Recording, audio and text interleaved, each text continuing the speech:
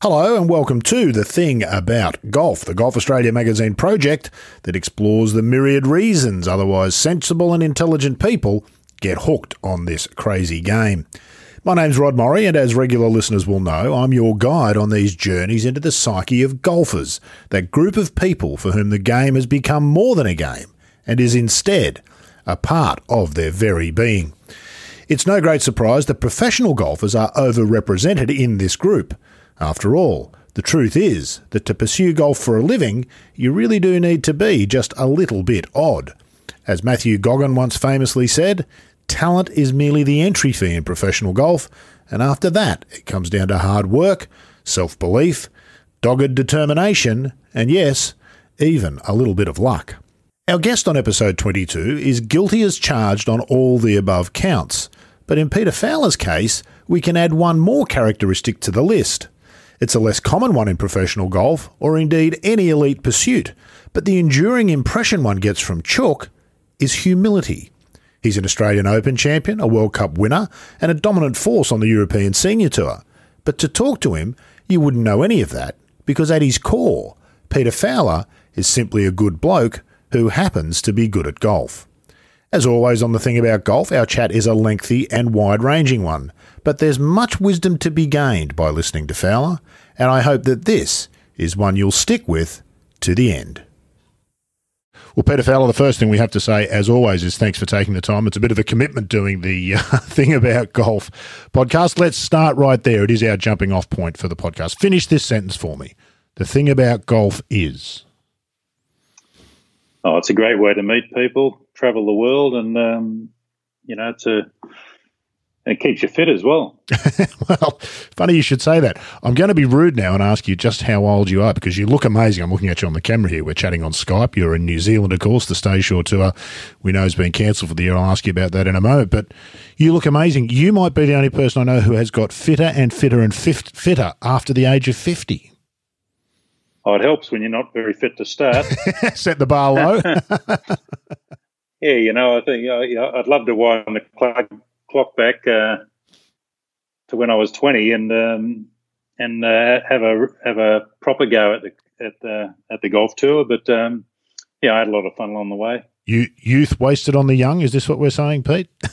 Yeah, that's right. It's sort of after a few years, I played with all the top players, but never reached their the levels of Greg Norman or Seve Ballesteros. But when I think back, they were ahead of the game. They knew they were better, and they were fitter and stronger and better techniques, and they had that self-belief. And I think getting fitter and working at your game, it certainly gives you the self-belief that you can compete. What's the most important there? I think a lot of us get sidetracked and think it's just the physical. Is it the being fitter or the self-belief that made Norman and Ballesteros better than everybody else? Oh, I think they were They were very, very skillful, but certainly in Greg Norman's, he was fitter and stronger. He hit the ball. He was the longest hitter on the tour. He could demolish some golf courses. He was a great driver of the golf ball, so that set him up every time. Where I used to see where he's hitting his shots from, especially around Huntingdale at the Masters in Melbourne. He just killed us off the tee, and it's no surprise he won so many of them. What was it like playing with the Shark at the peak of Shark Mania? We had probably a decade and a half here in Australia where golf was Greg Norman and Greg Norman was golf. You were right there through all of that. What was that like, and how often did you get the chance to play with him, and what were those experiences like? I imagine they're some of your fondest and most difficult memories in some way. So far ahead of the field was he sometimes?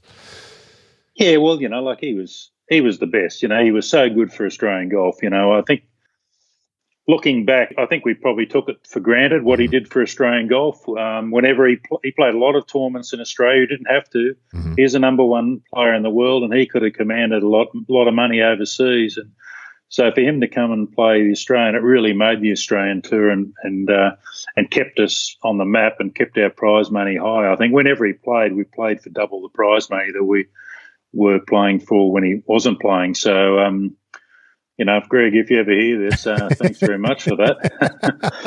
But he was intimidating to play with. Like I said, he hit the ball further, he hit the ball better. He was stronger. He had a good charisma on the golf course. And the one thing I always remember, when you play with Greg or the best players in the world, as soon as they putt out on one green, the crowd leads. So the only thing to keep the crowd interested and waiting for you to play is that you got to compete with them. And I always lifted my game when I played with Greg Norman and Tiger Woods and Jack Nicklaus, and because you wanted to be able the crowd to actually stay and watch you as well. So again, I thank Greg and those guys for making me lift my game and staying with them as long as I could. We hear players say that, Pete, that when you play with the best. Bob Shearer told us on this very podcast early on in its life last year, when he was drawn with Jack Nicklaus at the Australian Open the year he won it in 1982. He went on to beat Nicklaus. When he was drawn with him on Thursday and Friday, Bob, who's a bit of a larrikin, thought to himself, well, I better behave this week. I've got to play proper golf, be a proper professional because I'm playing with Jack. What is that, and how do you manage to lift when you play with a Norman or a Nicklaus or a Tiger? And why can't you just do that all the time? Why can't you do that when you play on Thursday with Mike Clayton? Yeah, well, that's right. I think when you look at all those top players, be it Jack Nicklaus, Lee Trevino, Tom Watson, Seve Ballesteros especially, and also Tiger Woods, is whether they got paid or not, they always wanted to win. They wanted to perform. They definitely wanted to win. They didn't care how they won, as long as they won. And I remember Seve Ballesteros, someone asked him, he said, which is your favourite tournament? He said, well, the Lankham Trophy. And they said, well, why the Lankham Trophy? He said, well, there's no cut, So Seve was, back when people made a big deal of guys getting appearance money, Seve I think he felt like he was under pressure to perform when he was getting the big appearance money. Mm-hmm. Nothing like Tiger Woods was getting these days, but big for our time. And I think because they're always lifted, they're the number one players in the world. People expect them to perform, so they're under a lot of pressure, more pressure than we sort of give them credit for. We just think it's normal for them, but it's. I think they lifted, they wanted to perform. Certainly Seve, he was a great performer, and Norman as well. He didn't want to come second, so they finished in the top 10 a lot. They won a lot of tournaments. I think Greg and Seve won 90 apiece. Nicklaus won, he must have won 100 or more than 100 around the world, and Tiger's doing the same. So, it's when they're lifting your game, you've got to stay with them. Yeah. Do those players bring a different energy, Pete? I've been in the same room as Norman a couple of times, and he has a presence. It's almost physical. It's not, but you can almost feel it. You almost feel like you could touch it. There's an energy that seems to come out of him. I haven't had that same experience with others because I haven't been in the room with Tiger or Nicklaus in that way. Is that perhaps what it is? And does that rub off on you when you play in the same group? Can you feel that they almost bristle, don't they? Like a racehorse before a race. There's a nervous sort of a shimmer going on in them. Yeah. Well, definitely Greg, he was he was intimidating to play with. So you had to play really well, Like I remember when I played with Greg, I teed the ball up and I hit it as hard as I could, and I really tried to stay positive, because you can't hide. And the same when I played with Tiger in 2003 in Germany, and I remember in the last round, and I remember getting the tee times, and I wasn't playing very well, I was running about 30th, but that was a lot of scrambling to get there, and Tiger obviously wasn't playing that good. He was 30th as well. So anyway, we were playing together, but I knew Steve Williams. But Steve is an intimidating caddy. Very much so. Great caddy for a guy like Norman and Tiger Woods, because he's not going to just say what they want to hear. He'll give them his opinion. But anyway, I got the draw, and I couldn't sleep all night. And I was thinking, I'm not playing very well. This is going to be embarrassing. It's in a 2-ball and everything. So I remember, I think we're off about 11:30. So anyway, I got to the course at 7 o'clock in the morning. I thought I'd better find my game and sort it out before Tiger. And it was after I'd only just had my card back for 3 years, after having 3 years off when I had no game at all. And I was still struggling. You know, I back in 2000 when I had, after the 3 years off, I felt like a rookie for the very first time. And I was still looking for my game in 2003. So, you know, I found something that I was so nervous, it was unbelievable. And at the time, I had the yips with my driver off the tee, and most of the clubs in the bag. So I remember and especially playing with Tiger, after practicing for 3 or 4 hours in the morning, I teed up in the first. I said, "Come, Pete, just when it's your turn, just tee it up, take one look, and give it a swipe down the fairway." And I remember I hit it just next to the fairway bunker, and Tiger actually hit his tee shot in the fairway bunker.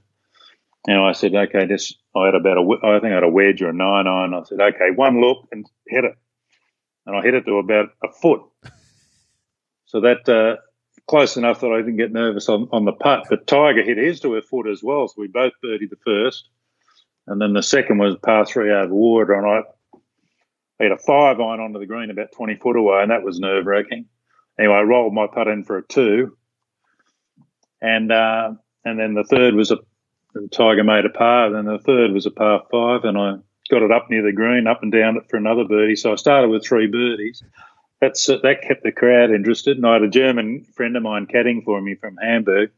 So he was a superstar with all his mates, you know, caddying in the same group as Tiger. But we had a good day, and he beat me 68 to 69. But at least I performed. But I lifted my game, and I probably wouldn't have lifted without playing him. So it was a good fun day. The young Peter Fowler. We remember you winning the Australian Open. We remember it particularly because you had that amazing albatross, Kingston Heath. What a place to win. The Australian Open, what a title. And what do you recall about that? And what was the impact of that on you? How old were you at the time? I can't recall how long you'd been a professional for. And what was the impact of that for you in the couple of years that followed? I was 24, which is young to win a big tournament like that. Not so much these days because, you know, Tiger's done it, Aaron Baddeley's done it, and the players are better younger these days. They've got better techniques. You know, I think they're fitter because of the different academies that the states and the national teams are running. So they're much more prepared now than when we did it. We literally dug it out of the dirt. I never saw my swing on video until I was in my 20s. So, you know, biomechanics and all that, and in the gym, that was ridiculous. I think, you know, like when I was growing up, half the guys said, "Yeah, you got to go to the gym, but I don't know what to do." So, and then the other half said, "No, don't go to the gym; it'll ruin your golf." Yeah. so we just played and practiced. I think, you know, like Mike Harwood, Peter Senior, myself, Wayne Grady. You know, we played for certainly 5 or 6 years. We probably played at least 40 tournaments a year, which is a lot of golf. But and we were just getting the job done, you know, and that was so, you know, over the time you've got to. But then I had a good career up until the sort of the mid-90s, and then I just lost it. I don't know whether the brain gets tired or certainly the body was hurting a bit in different things. So I think, you know, I've been on the tour for nearly 20, or been a pro for nearly 20 years, so I played a lot of golf. And anyway, lost my game, so I had to rebuild my game completely, technically. And I didn't start to get better, and I didn't start to make progress until I admitted to myself that I was rubbish, and I started from the basics. And so I had the benefit to know that I could take my game apart, rebuild it, and then get back onto the tour at the tour school, European Tour School, in the end of '99, and played for 10 more years in Europe. Not always great, but at least I was trying. And then And then the day I turned 50, I hurt my back, and I played for a couple of months, but I was rubbish really, and I had to come home, and I had needed back surgery because I had the discs snapped off and stuck on my nerve, so I had to rebuild physically in 2009, the year I was 50.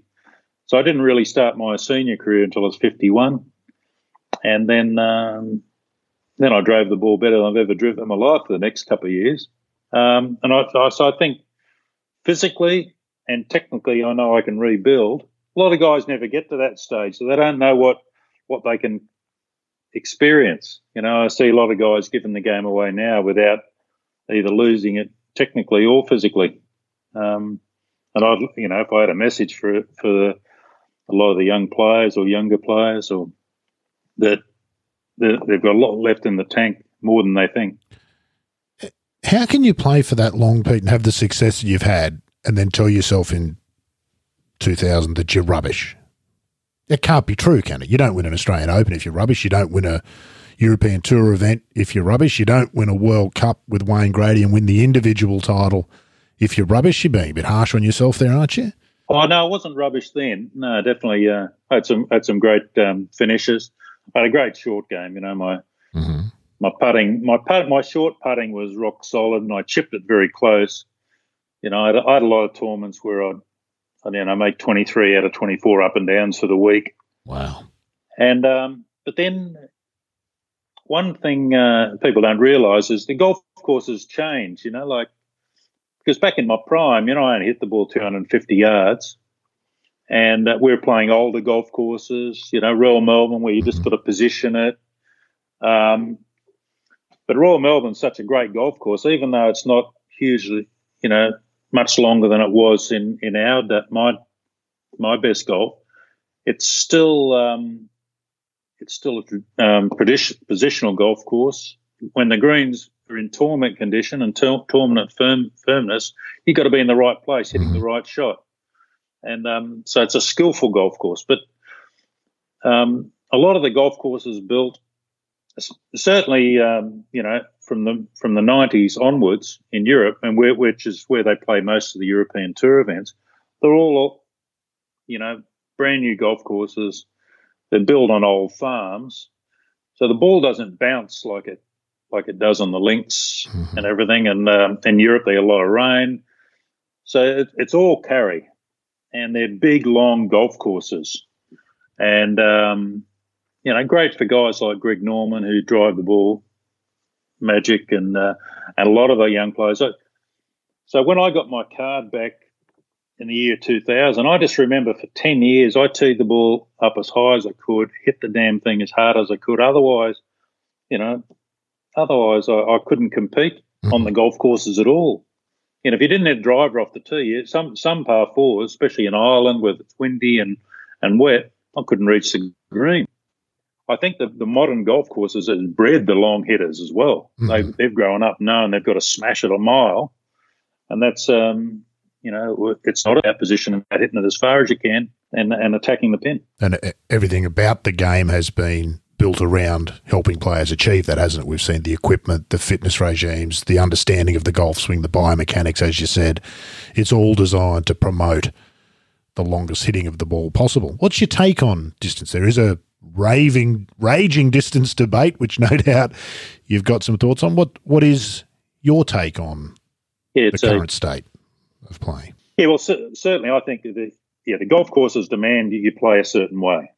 The ball doesn't run much on the modern golf courses, especially in Europe.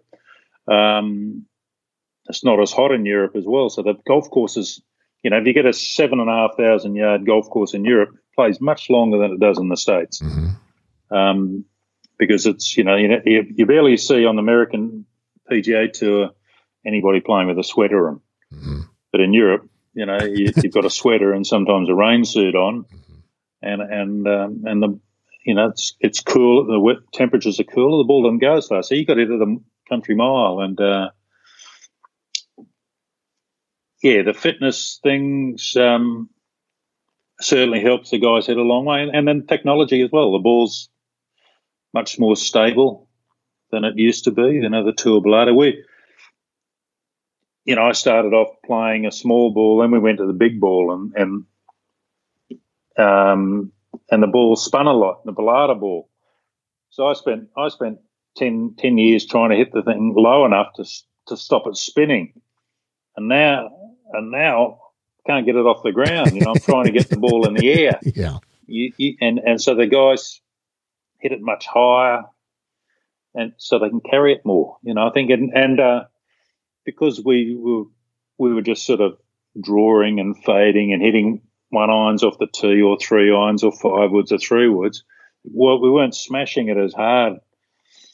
Well, I wasn't. Greg Norman was. That's why he was so good. He went after it. But and I think these days the guys are getting conditioned to hitting it hard all the time, and that's what helped. I think playing from 2000 to 2009, before the seniors tour for me in Europe, hitting it as hard as I can, I think that enabled me to play much better as a senior golfer, because all the guys that I'd played with that used to outdrive me by 30, 40 yards, like Ian Woosden and Barry Lane and these guys, I was able to, now I was level with them. And that gave me a lot of confidence. Some things never change, do they, Pete? As a teenager, all you want to do is hit it past the bloke you're playing with.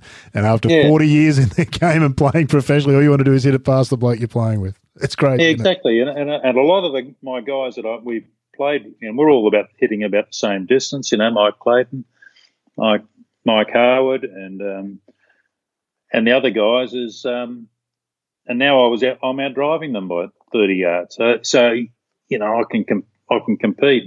And on the seniors tour, our courses aren't quite as long. We're only playing at probably 7,000 yards, which is longer than when I started playing, but not the beasts that they play with on the main tour.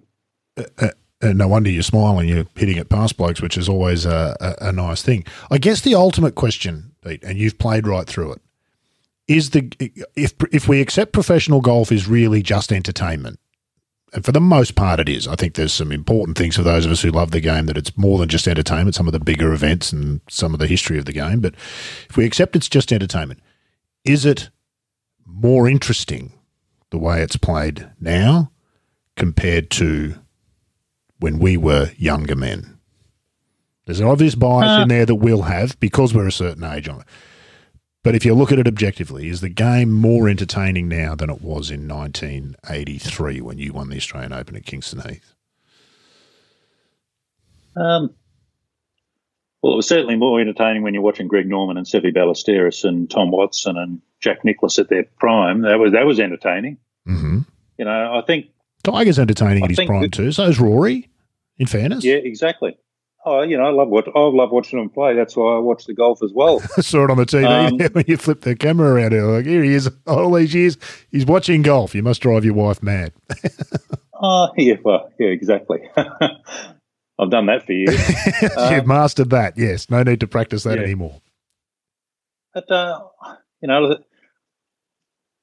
things are changing. There's a lot more for people to watch on the TV these days. There's thousands of channels, lots of sport, the tours are trying to find more interesting ways. But like golf is golf for a golfer. So we can only play the best golf we can. And the longer hitters obviously draw a lot more crowds. Who else doesn't want to see Dustin Johnson or Phil Mickelson or Tiger Woods smashing it out there 350 yards. I dream of doing that one day too. I'm still working. You're still working at it. That's right. I'm using this 6 months off we're probably going to have from the golf tours to rebuild my game and see if I can get my body fit enough that I can keep going for another couple of years on the tour and enjoy my golf. So I'm working hard on trying to play better, entertain more people, and I need to do it further as well. Yeah. What is the update on the Statia Tour? Just quickly, I think they've cancelled 2020, have they? The whole season? Yeah, they've cancelled 2020. Yeah. I think there's two.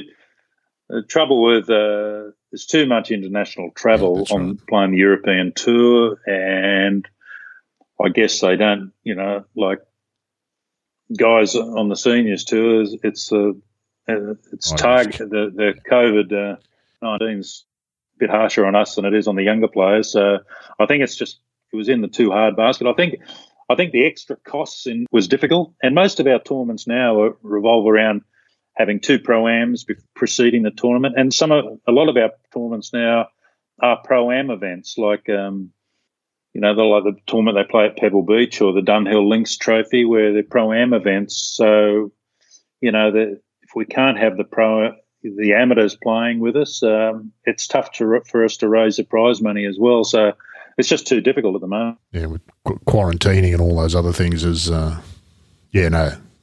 that's exactly right, and you'll probably come out firing by the sound of it. Let's go to the other end of the game, and you mentioned it. You survived for a long time on an amazing short game, and I know I've asked you about this before, but people might not realise. Seve Ballesteros often came to you for short game practice and fun. You played a lot of chipping and pitching games around the practice greens of Europe over the years. Tell us about that relationship and about your short game and how you developed a short game, because unusually you're a golfer from Sydney.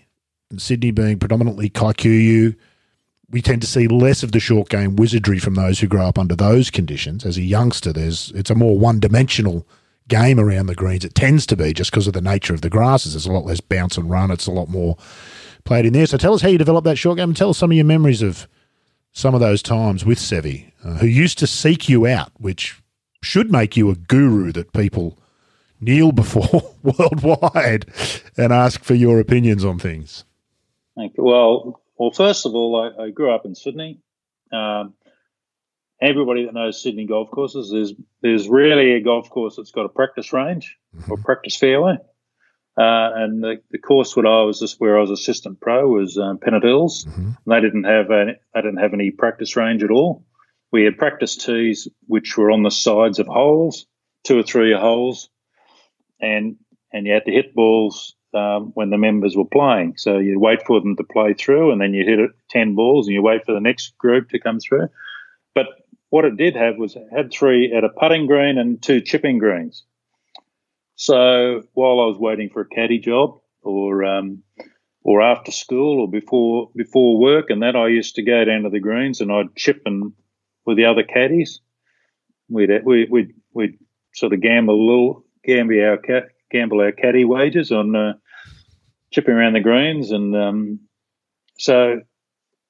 the pro I worked for, we had a very good short game. Ian Alexander's a great putter, well known by Kel Nagle and Bill Dunker's been a great putter. With an old hickory thing that he used for about 50 years, didn't he? That same putter. Yeah, the hickory shaft. It had so much binding on it, wrapped up with string after it sort of cracked a few times. But he was a magician with that, and so he wasn't a long hitter, so he had a great short game. And but anyway, I remember just playing around Sydney, because again, there's no practice greens, so practice ranges. So I'd go to play trainee tournaments, and you basically warmed up by hitting a few chips and putts, and then you went and played. So it wasn't many long shots. Certainly nowhere to hit drivers, practice. It's a big difference to these days, and the fantastic ranges they've got in Asia and China and the Middle East and America. I just marvel at the practice facilities around the world, and and now I'm living in Auckland, and Auckland's like Sydney. There's no practice ranges, or if there is a practice range now, they've got rock hard balls, so it's not very good to hit your long shots anyway.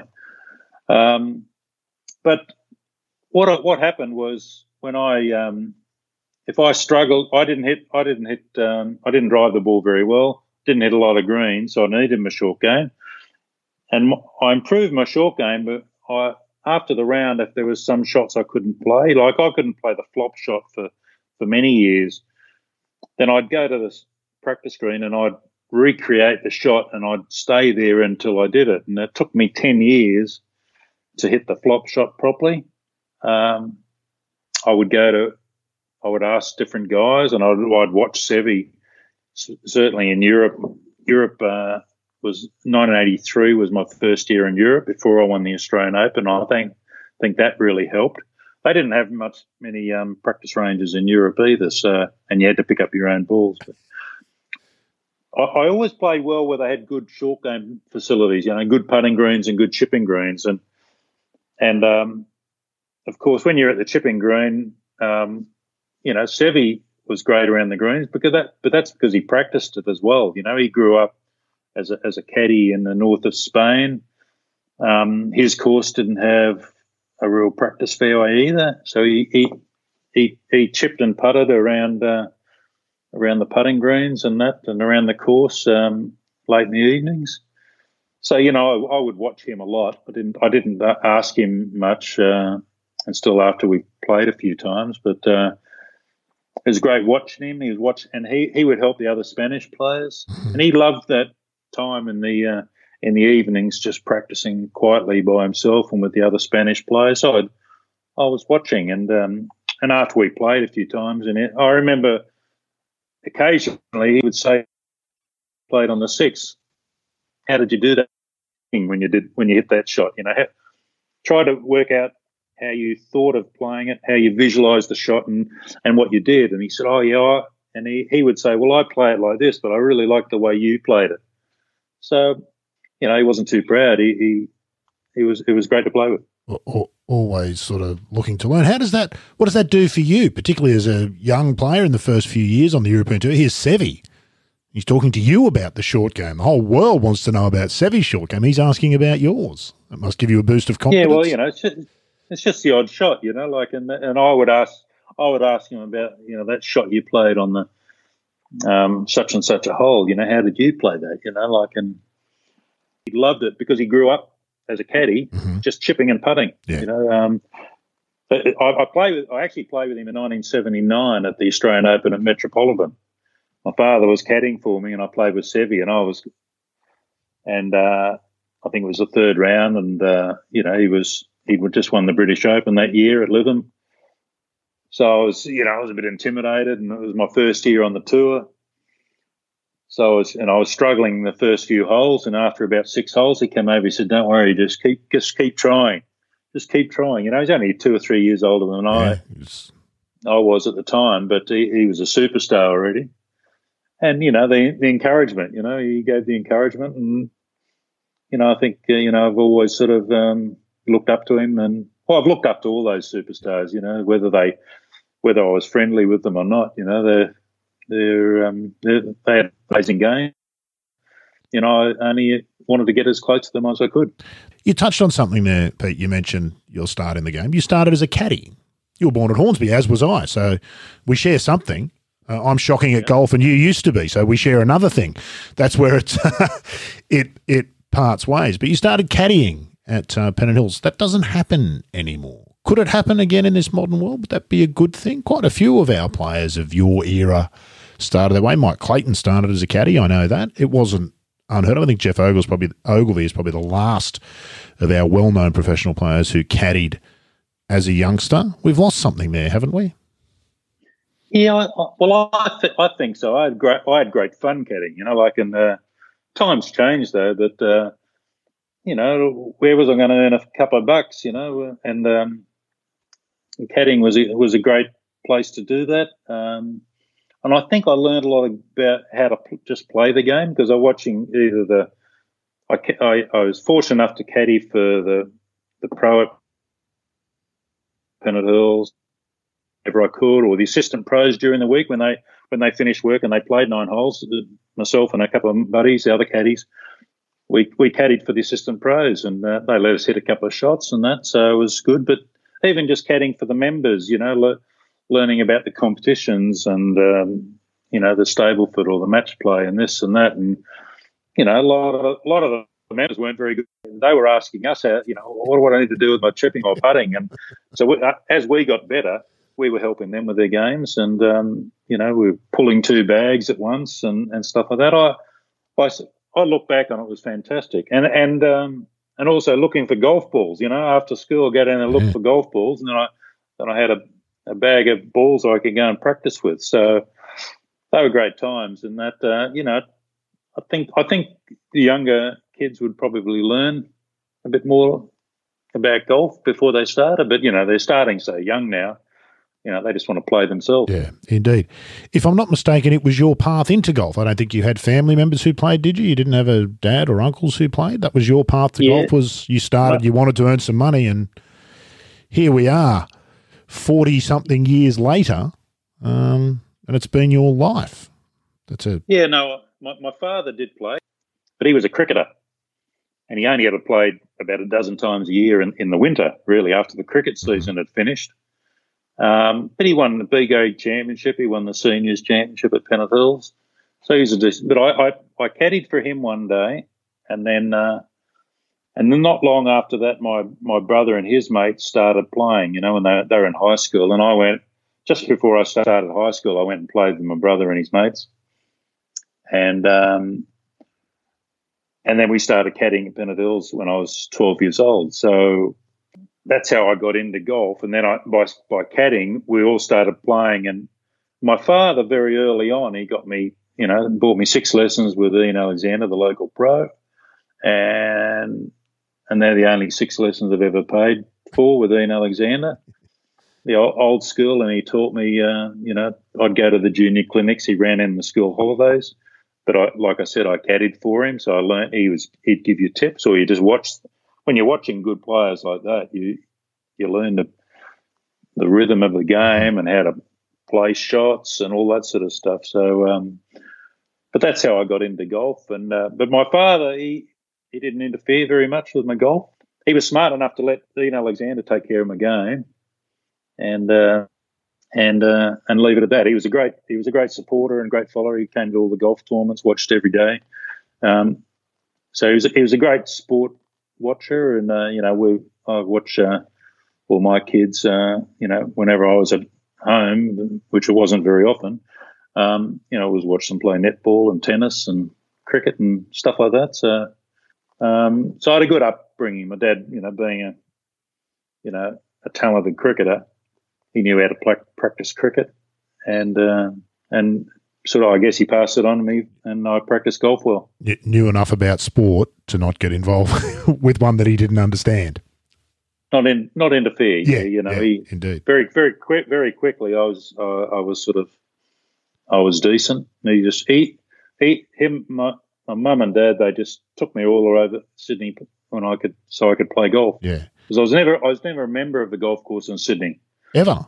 I had a single fare handicap at Coffs Harbour, and where we went on holiday, and so I just went around Sydney playing stroke competitions every weekend. Wow. Or schoolboy competitions. Yeah. That was all. That's so no club golf for me. Quite I was extraordinary. just a stroke player. I want to come back to some of that first, but I want to give you the chance. I met Ian a couple of times, Ian Alexander.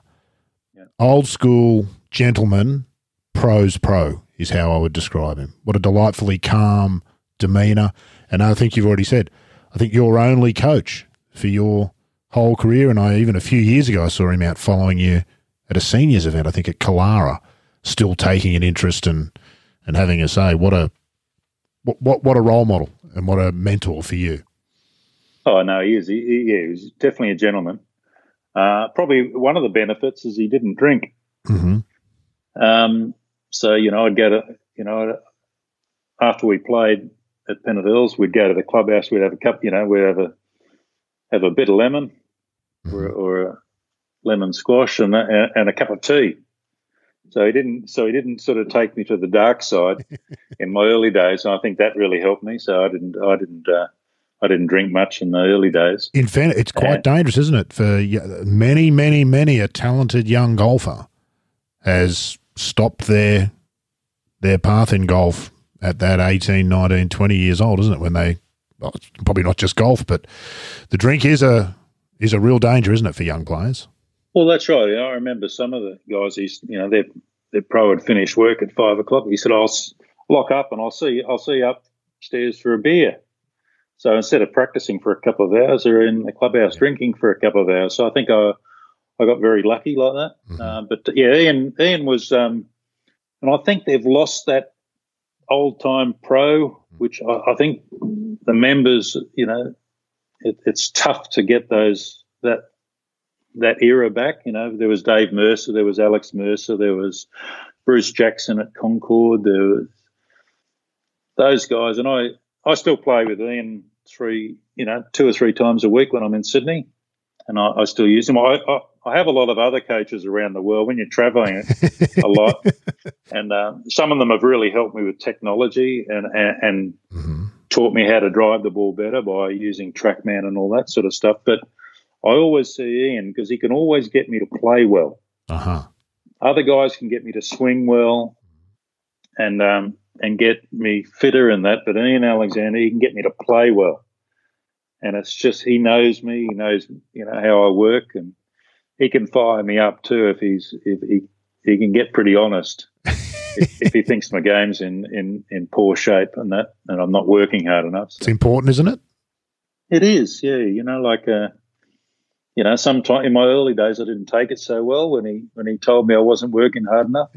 I did more talking on the practice range than practice, but then he knew how to fire me up, and then a month later I was back playing well again. Yeah, you're probably not the most physically naturally gifted golfer, and yet you have ground out a really quite remarkable career. Is there any way to try to calculate the importance of attitude versus aptitude? There'd be many more players that you would have encountered along the way that you would have thought, amazing player. I wish I had his skill. I wish I had his talent. I wish I had his whatever. And many of those players won't be playing golf anymore, and yet you still are playing on the scene, so getting ready to go back and dominate in 2021 when COVID-19. What's the importance of that attitude and aptitude? Yeah, I guess that, I was a decent cricketer. I was a decent goalkeeper in soccer. But golf allowed me I could practice by myself. With those sports, I loved playing. I didn't practice. Mm-hmm. It was tough practicing. And I saw a lot of what I thought was super players in Europe and Australia and New Zealand.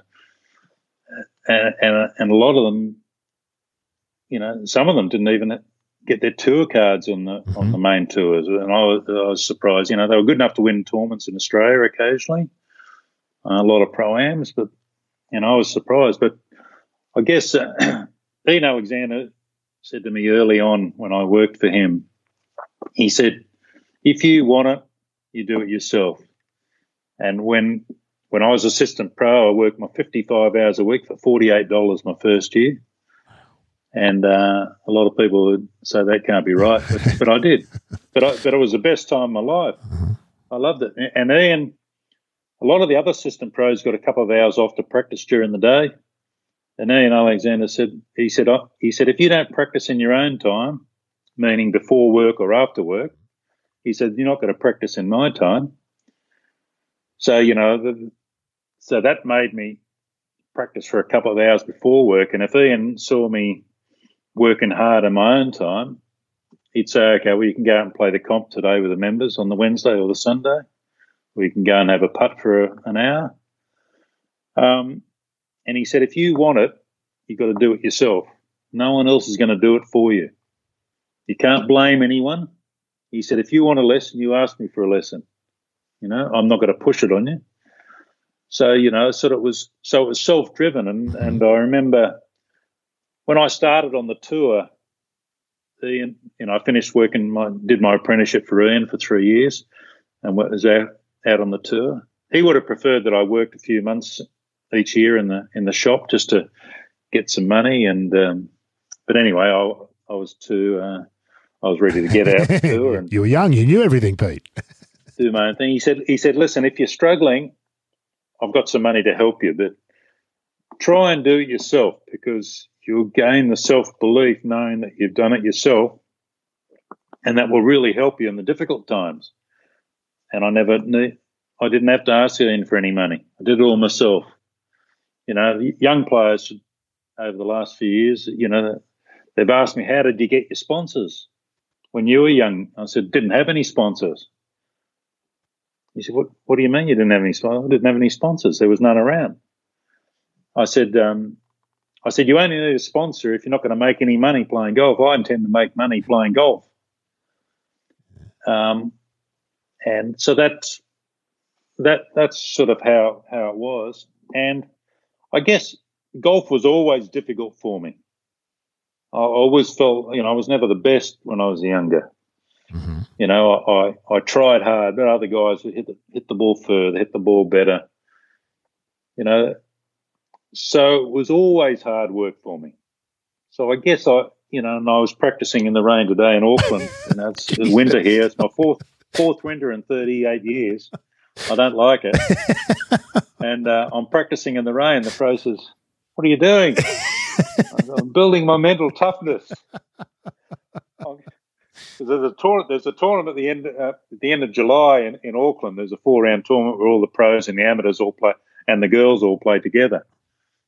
So that's going to be my next competition. And I said, I'm building my mental toughness by practicing in the rain. It's easy. It's easy when things are going well or you're hitting the ball well to practice. It's tough when you're struggling. And I always felt like I was struggling, even when I won the Australian Open and I played on the European Tour for 25, 30 years. He said, I always felt like I was struggling the whole time. Do you need that maybe? Do you need that feeling to keep you working and playing well maybe? Is it a trick you play on yourself? It's funny. I talked to Mike Harwood, being a good mate of mine, and he's panicking about his game. And I said, well, that's good. You got to panic about it when there's nothing on, because I think, you want to, because on the seniors tour, there's not a lot of money. No. Or in Australia or New Zealand, there's not a lot of money in professional golf. So you've got to be the best. Mm-hmm. So, that panic that Mike experiences or I experienced before the tournaments is actually good. It drives you on. If that's what we've got going for us. Wayne Grady was a really hard worker. Peter Senior, incredibly hard work. All the guys that have done well in Australia and New Zealand have worked really, really hard. Yeah. And I think some of the guys are so good, naturally gifted, they haven't had to work as hard to get up there. And I think that holds them back a little bit. It's funny, isn't it? It strikes me that Tiger Woods is probably the perfect combination of an extraordinary talent and a work ethic. It's amazing what humans are capable of, isn't it, if they've got both? Most people don't. And Greg Norman was the same. Now, he was physically gifted, but he worked so hard. I remember he was, when he was assistant pro at Beverley Park in Sydney for a year working for Bill William, a mate of mine, Doug Murray from Tasmania, was working with Greg Norman. He said, well, you guys used to work in the range. He said, well, I worked on the range. He said, Greg Norman just hit golf balls all night. It was a floodlit range there at Beverley Park in Sydney. And he said, and I remember Bill Longmuir was at his place in Florida, and he watched Greg Norman hit 300 3-irons over his palm trees into the ocean there, and he used to do it every day. So Seve Ballesteros practiced so hard. Nick Faldo, Bernard Langer, these guys are machines. They don't leave anything to chance. Lazarsbol, he plays 10 weeks in a row, 7 days a week, and he's at the golf course every day. And there's no mistake with those guys. But they're doing that before they get to they're not waiting until it's all over. No, that's exactly right. Well, you often hear the stories of Norman practicing elsewhere away from the tournament course in the early morning during tournament week, so he could get his work done when he was such a superstar that he couldn't walk onto the course without being mobbed by 1,000 people wanting 1,000 different things. He'd go and practice for 2 hours at another course nearby before turning up to the course. He was there to win. He wasn't there for anything else. Yeah, and all the smiles and everything else are all just sort of a part of that. Let's talk about some of your own golf people, but enough about other people. 20 professional wins, Wikipedia tells me.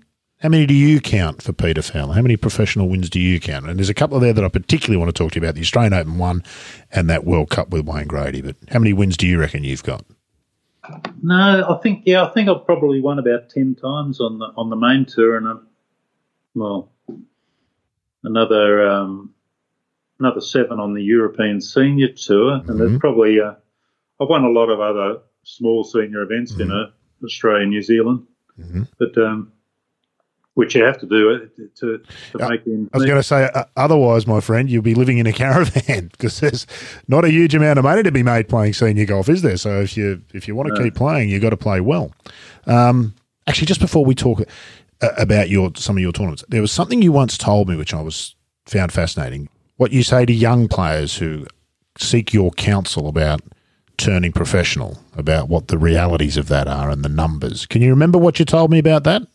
Probably, there's only, like in Australia, there's only like... Yes, this is exactly what you told me. 50 paying jobs in Australia, there's a lot more of us. There's a lot more than 50, and in Europe there's only 100, and America there's a couple of hundred. Japan there's 100, and it's slim pickings for the rest. Yeah. And so I suppose if a young player is thinking about turning professional, there's maybe 1,000 people in the world making a living playing golf on any given year. That's the reality of it. The top few are doing really nicely, thank you very much. But yeah, probably not that many, but yeah.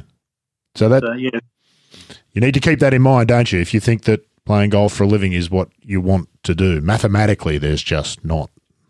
Well, there's only there's probably 4 tours. There's obviously the PGA Tour. Then you've got the Corn Ferry Tour, which is a lot smaller. European Tour and Japan Tour's probably quite good. And the Asian Tour, there's enough tournaments up there now, but the Asian tournaments are sort of split with Europe and a couple of them American as well. So it's sort of, only half the Asians, only half the field in Asia is sort of, for the Asians, and it's usually for the Europeans or something as well. So it's tough. That's why a lot of our Australian golfers have gone up to Asia and done quite well. Scott Hend and Terry Pilkadaris and that. But you've got to go hard, and you've got to go for a while. And the reality for a lot of players on a lot of tours around the world is that it's actually costing them money to chase the dream. That's the truth, isn't it? Challenge Tour, I think of in particular. The travel costs of just playing the Challenge Tour would be enough to put anybody off. Well, the Challenge Tour, I got my card through the Challenge Tour 1 year, but you don't make any money. No, it's just a pathway, isn't it? A lot of the guys actually get their card for the European Tour, and because they've got young families and that, they actually can't afford to play the European Tour the fight next year. Yeah. It's really sad, but it's really tough. Yeah, it's dog eat dog. And I think you finished telling me that story by saying, but you'd never tell somebody not to have a go. No, you got to have a go. I think you got to follow your dreams. And I think, okay, for me, I work hard at my game because it was always difficult and all that, and I do a lot of physical work now. But everybody's got to find their own way. What works for them, and basically, if it's not working, you got to change it to what does work, and so it's been a good life for me. But I can see, you can't. Well, people used to tell me I was never going to be good enough, and I've played professional golf for nearly 40 years, or over 43 years now. So I proved them wrong, but and I don't want to tell a guy he's not good enough, Actually, when I look back at it, one of the guys that really impressed me, and he's not a household name, but I was playing a practice round with Peter O'Malley, and Peter O'Malley had a friend of his, Gavin Coles, from Bathurst. Yeah. He said, do you mind if Gavin plays? I said, no, fantastic, you see. And Gavin played, it was his first year on tour. He would have been very young. He's not a big fella either. And I remember finishing the round and thinking, I didn't say it to anyone, but I was thinking to myself, like he's kidding. He got no game at all. But I've heard him talk, and he was going to go to get his bridging school, go to the bridging school for the PGA and learn to teach. But he worked hard on his game with Gary Edwin, and and then he he wins 5 events on the web.com or the Corn Ferry Tour as it is now. Had his card on the PGA Tour for 4 years. Yep. And I haven't seen him for many years now, but if I saw him, I'd tell him that story, and I thought he's done fantastically well, because there's a lot of guys who had much more talent, natural talent, than Gavin did, and they didn't do anything. They didn't have a go. They didn't fight hard. Yeah. You were talking earlier about doing your 55 hours and all the practice and all the rest of it. It strikes me. We had Scott Hend. You mentioned Scott Hend. We had Scott on this show just a couple of weeks ago, and he talked about he still plays the main tours, and a lot of the young guys that he comes across, he says there's a real sense of entitlement. He'll ask them, what did you pay for your flight this week? They won't know. He said, how could you not know? This is your money. How could you not know whether it cost you $5,000 or $2,000? How do you not know what paying for that? It is a completely different world, isn't it? That's not to say that they're necessarily wrong, but your dad, I'm sure, would be horrified at that. My dad would be horrified at the notion that some 20-year-old kid has no idea and doesn't care whether he paid $2,000, $3,000 or $5,000 for a flight. He'll just sort it out at the end of the month. It's a different world, isn't it? Yeah. I remember a mate of mine at the Vic Open this year. We're playing the biggest tournament that we've got in Australia. Mm-hmm.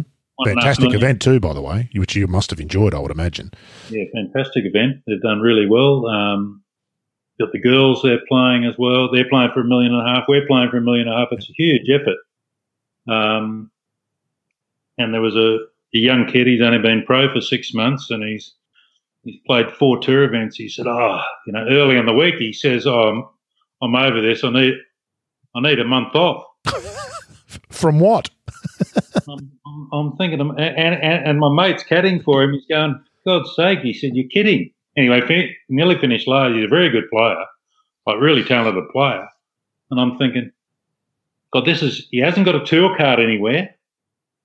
He wants a month off. Like if you said that to Wayne Grady, when he qualified for the US Tour, Wayne Grady, the tour school in America, which he's desperate to get on the PGA Tour, the tour school was his 22nd week in a row. Wow.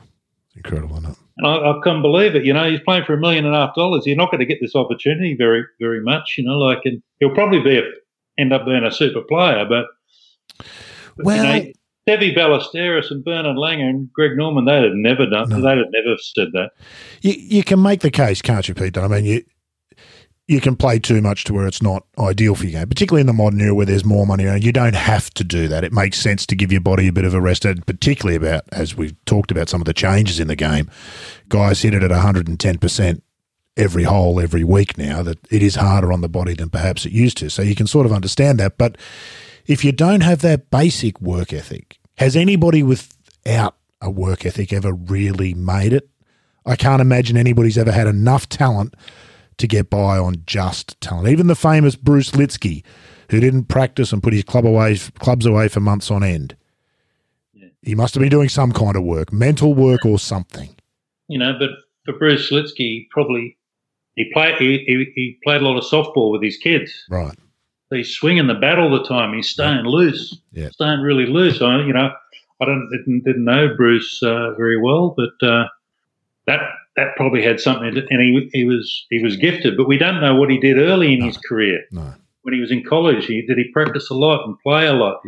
Like Colin Montgomery doesn't practice at all, but he plays a lot. Yeah, every other day you'll find him on a golf course. Laura Davies the same. Doesn't. Always practice. Playing. John McEnroe, he didn't like practicing tennis, but he played a lot of tournaments. He played doubles all the time. He played there. He just loved to keep playing. You've got to find your own way. But, here's a young player that I just spoke about, and if he wants to take a month off, where's he get his money to keep him going for a month? Who's paying for that month? That's the first thing you ask yourself. Who's paying for that month off? I had to play some senior events before the Vic Open, so I can't afford to take a week off. Like this, there's not going to be any golf for me to speak of. Because half the events in Australia will probably be cancelled, or so there'll be slim pickings. Yep.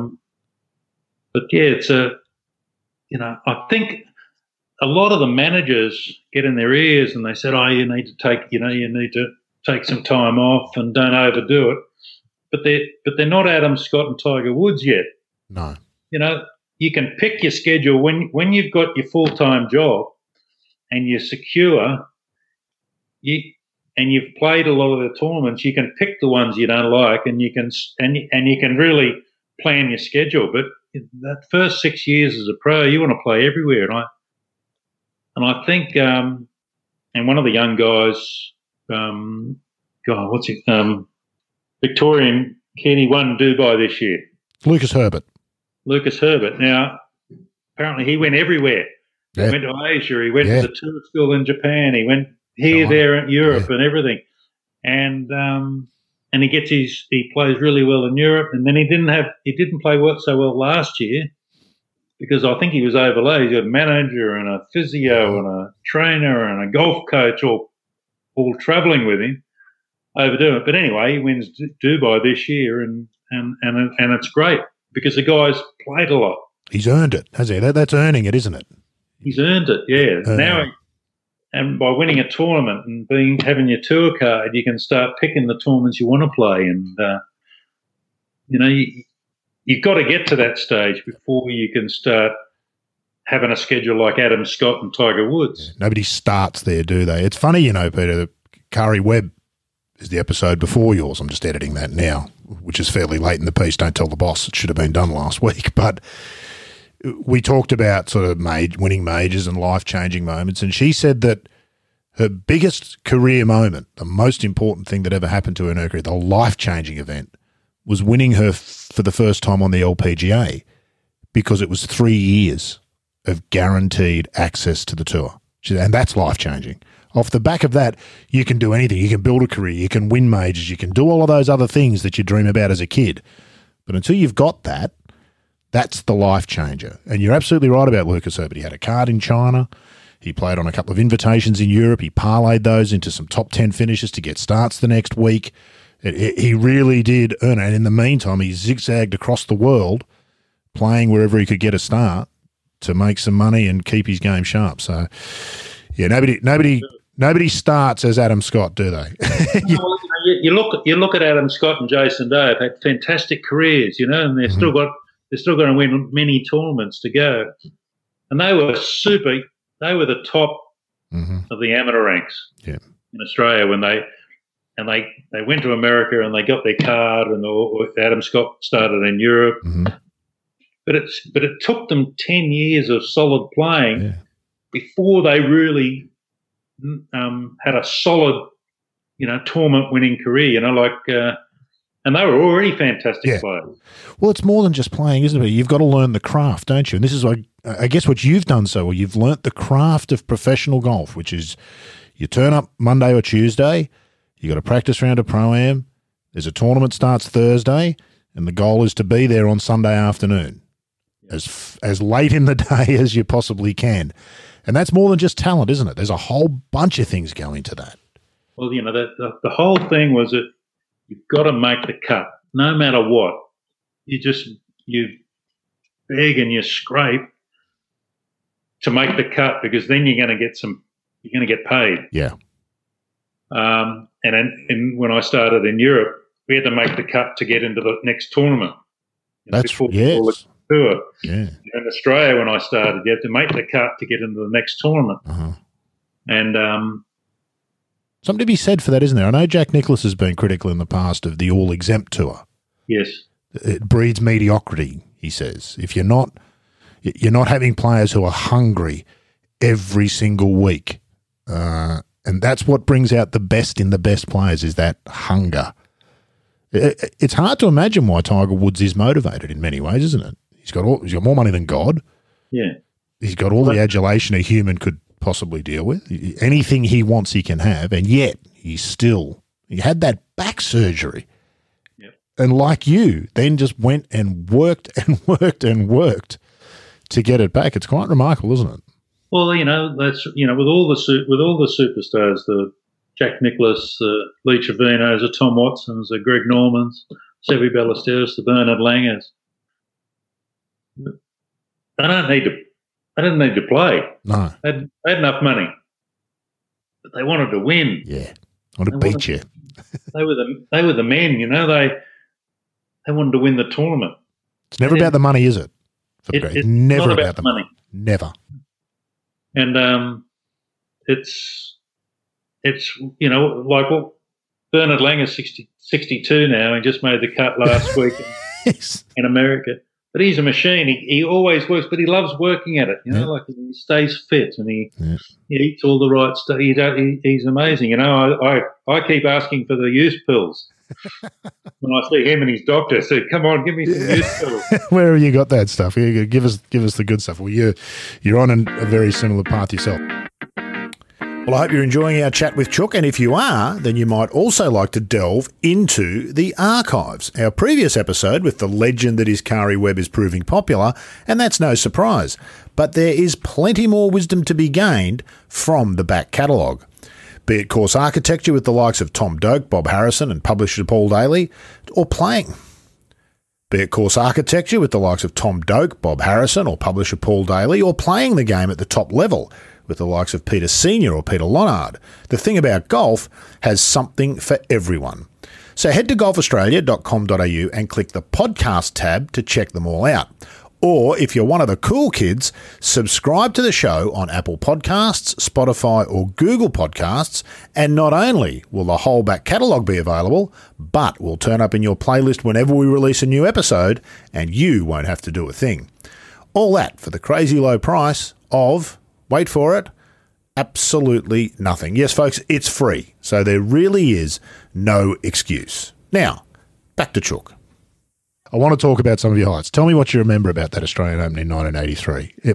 I imagine it's one of the highlights of your career. What do you remember about the week, maybe before it started, and what unfolded during the week? Well, I suppose if I go back to 1979, my first event playing in Melbourne. Melbourne, if you come from Sydney and you're playing trainee tournaments, 36 holes on a Monday, and the greens haven't been cut since Friday, and they're all soft. You go to Melbourne, they're all rock hard, and Bob Shearer shooting 67. I play my heart out and shoot a 75, and it was really difficult. You know, like it's really, really tough playing on hard, fast golf courses. It's much easier to go from hard to soft than it is to go the other way around.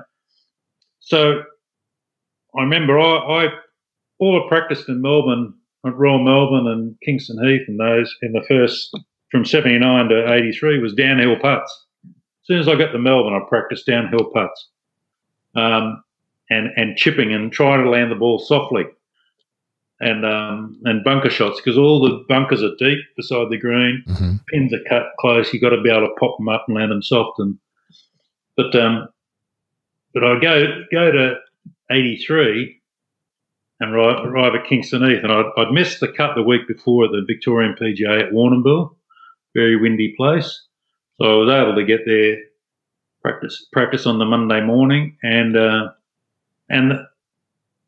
Back in the early 80s, 70s and the 80s, I think all the greenkeepers, they wanted to have the firmest, fastest greens in the world. They're all trying to outdo each other. And the golf course was rock hard. I remember hitting 8-iron and it was running 50 yards through the back of greens in the practice round. And we were very lucky on the Tuesday afternoon. We had a heavy rain for 2 or 3 hours. And that made it a bit more playable, and then the same on the Wednesday. But the greens were still rock hard. It drains away quickly on the sand, and they were rock hard. And I remember looking back at the scores, there was not one round in the 60s the first 2 rounds. Wow. Not one, which is unheard of. Yeah. You know, probably unheard of then, but it's never happened ever now. So that's how difficult it is. And the course has changed a little bit. It's essentially the same. It's a lot longer now, and they've lengthened it. But the tee tree back then and the fairways were a lot narrower than they are now. So, you know, and cut the tea tree away and open it up. And the golf course is still fantastic. It's definitely my emotional favourite in Melbourne because of that victory in 1983. But then I remember I was 5 under playing the last in the third round.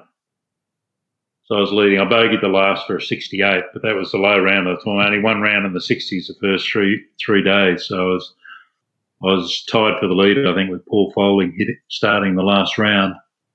And of course I paired the last round with Peter Senior, who I've always thought was a fantastic player. What a competitor! Yeah, and Nick Price, he just finished second in the British Open in '82, and I thought Nick Price was going to win the tournament. So hang on a minute. Everybody else thought that as well. Hang on, you're in the last. You can't go into the last group on Sunday thinking one of the other blokes is going to win. Yeah, but then all I had to do was concentrate on myself. Come on, do as well as you can. And I remember I had 4 birdies the first 7 holes to lead by 6. So that you know where you're at that stage. You see a leaderboard even if you're not looking for one. And I bogeyed 9 and I bogeyed 11. And then I get to the 12th hole, par 5, big bunker in the middle of the fairway. And I remember I had to rip, I hit the ball 50 yards further now than I did back then when I think about it. And there's 230 yards to carry the bunker.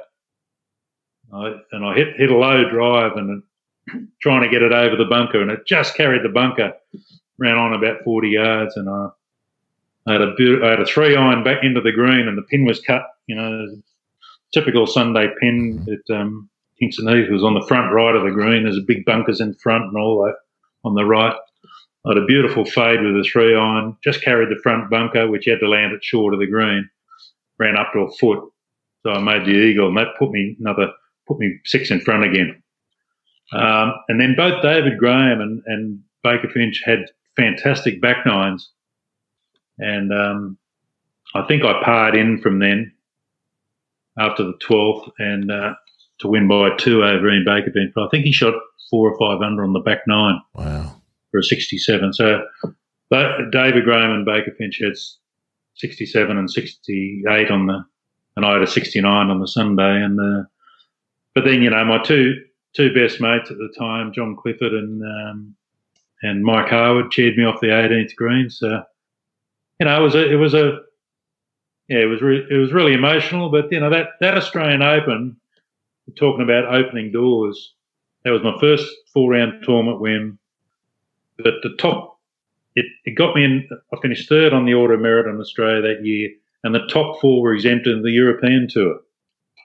So that got me my start in '84 and onwards. And then I kept my card. Then they went all exempt, and then I kept my card until I lost it in '95.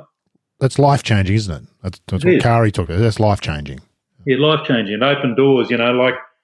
Because you won such a big tournament like that, in your own mind you're elevated. Which and sometimes it's difficult to stay up that high. Yeah. Expectations from other people and yourself, but it certainly opened doors for me, and I had a great life playing in Europe. Yeah, 24 years old, back 9, 6 in front, hit it to a foot on 12, make eagle. You must be hearing the cheers from up ahead for Baker Finch and Graham. Do you remember much about the emotions and how you sort of kept a little? Very easy to make bogeys at a course like Kingston Heath. You don't have to do much wrong to leak shots. Yeah, but heavily tea treed. Terrifying in some ways, but firm fairways. It's hitting the trees on the right of 16. I had to chip it. I get up there and I chipped it out of the trees down the fairway at a 7-iron to the green. I hit that to a foot.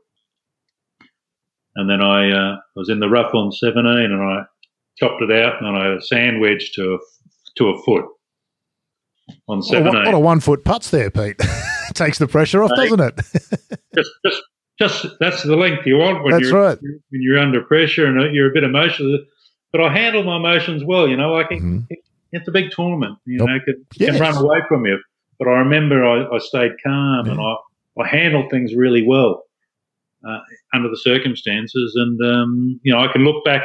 You can draw from those experiences in other events. Yeah. Oh, of course. I mean, if you can win the Australian Open, you can play anywhere. Particularly, and you touched on it there, the fields we got at the time, and you mentioned Nick Price, and you played in 79 with Seve, and Greg was one of the best players in the world at that time, and he was generally in the Australian Open field. So the fields were stronger than what we see in this day and age often.